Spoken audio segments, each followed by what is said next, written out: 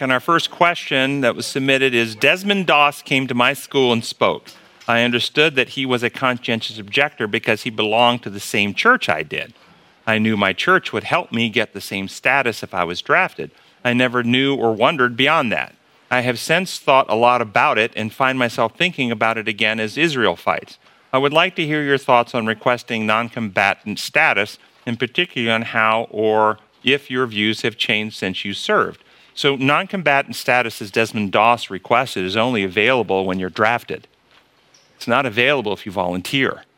If you volunteer to go in the military right now, you don't have the option. You can't be a conscientious objector because you're volunteering to go in. But if you're drafted against your will, then you can be a conscientious objector. So I was not a conscientious objector when I went in. That status did not exist. I was a physician when I went in. And physicians have a special status historically as life protectors and are not required to actually go into combat and take combat roles. So I didn't have to really worry about that because of the position I took as a physician.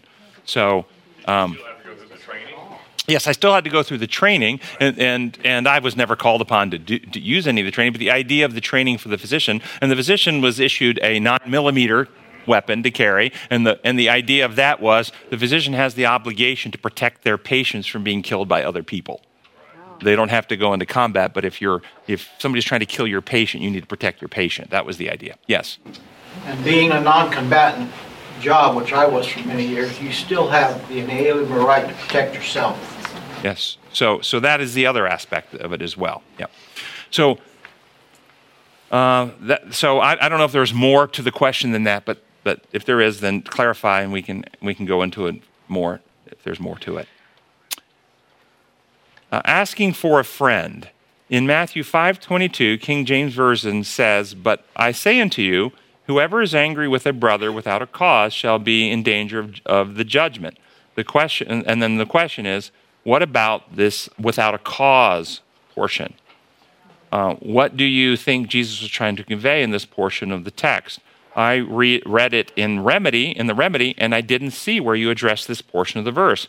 Can you speak to its value or importance? And you don't see it in the remedy, and if you have any other versions, check the versions, because this is not in the oldest manuscript. This is added later so you have ancient manuscripts, and then you have manuscripts that are not as old, that come along later, that are copies of the older manuscripts, and these younger manuscripts have this phrase in it. The older manuscripts do not have this phrase in it.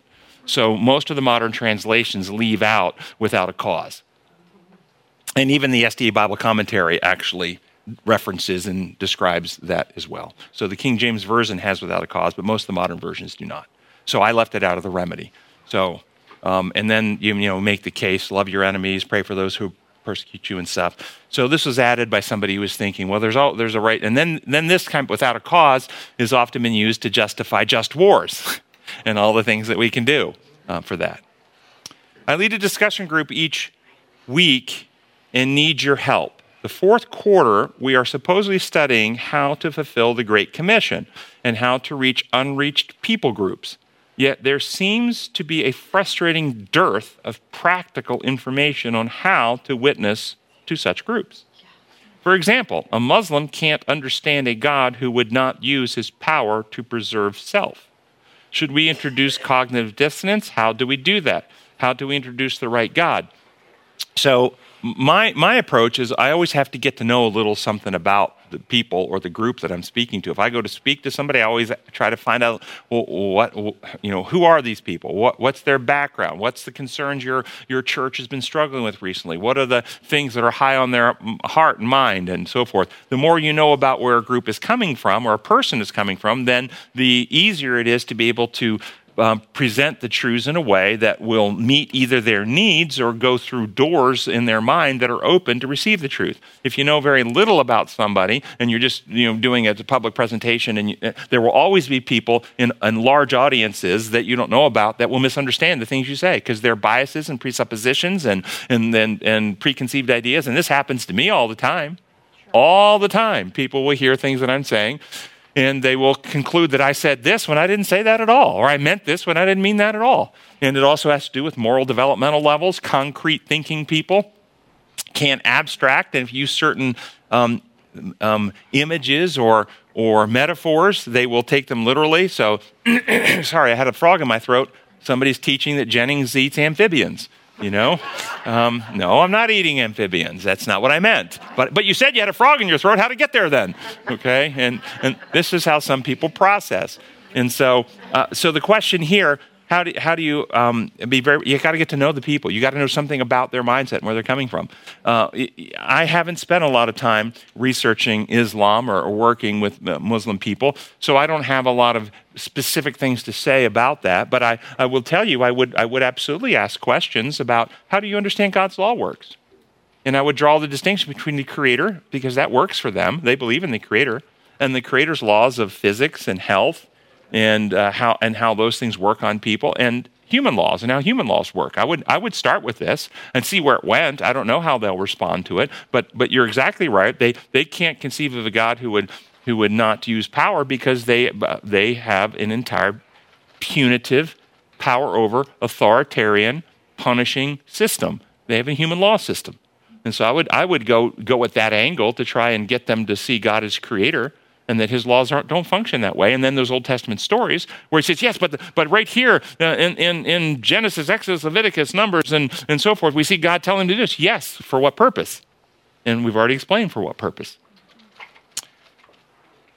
Do you see, this is a question a person submitted. I read the question. I don't understand the question. I don't understand what's being asked, so I don't know how to answer it. So whoever submitted it, try to submit it in a way that in a different way, because I don't know what's being asked, so I can't answer that question. And then somebody's asking a question about light boxes for depression. Do they help? Absolutely. If you get the right light box, one that actually has the right light, and you use it in the right way. The light boxes, you need a 10,000 lux therapy light. So lux is how they measure the intensity of the light. These lights might be close to that. These are very bright lights, okay? But it's a 10,000 lux. You can get them online. They're very inexpensive these days. If you decide to use it for depression, it has to be used generally for most people. You get the best effect if you use it before 7 a.m. It has to be used 18 inches from your face or closer. You do not have to stare at the light. You can be having a meditation, just having it shine into your eyes. Eyes have to be open. The light actually causes changes in various molecules. Melatonin thought to be one of them, hemoglobin thought to be another. The light causes these changes, and those molecule changes, changed molecules will diffuse through the venules in the back of the eye right into the brain, and usually get an antidepressant effect within 24 to 72 hours. It's very quick. And how long did you say? 24 to 72 hours from starting to use the light. And antidepressants take weeks. So you can get a very robust and positive. It's dose dependent. The more light you use, the bigger the effect. Side effects of doing this, if you happen to be vulnerable to bipolar disorder, it absolutely will flip bipolar patients into mania if you get too much light. Bipolars are very sensitive to the light.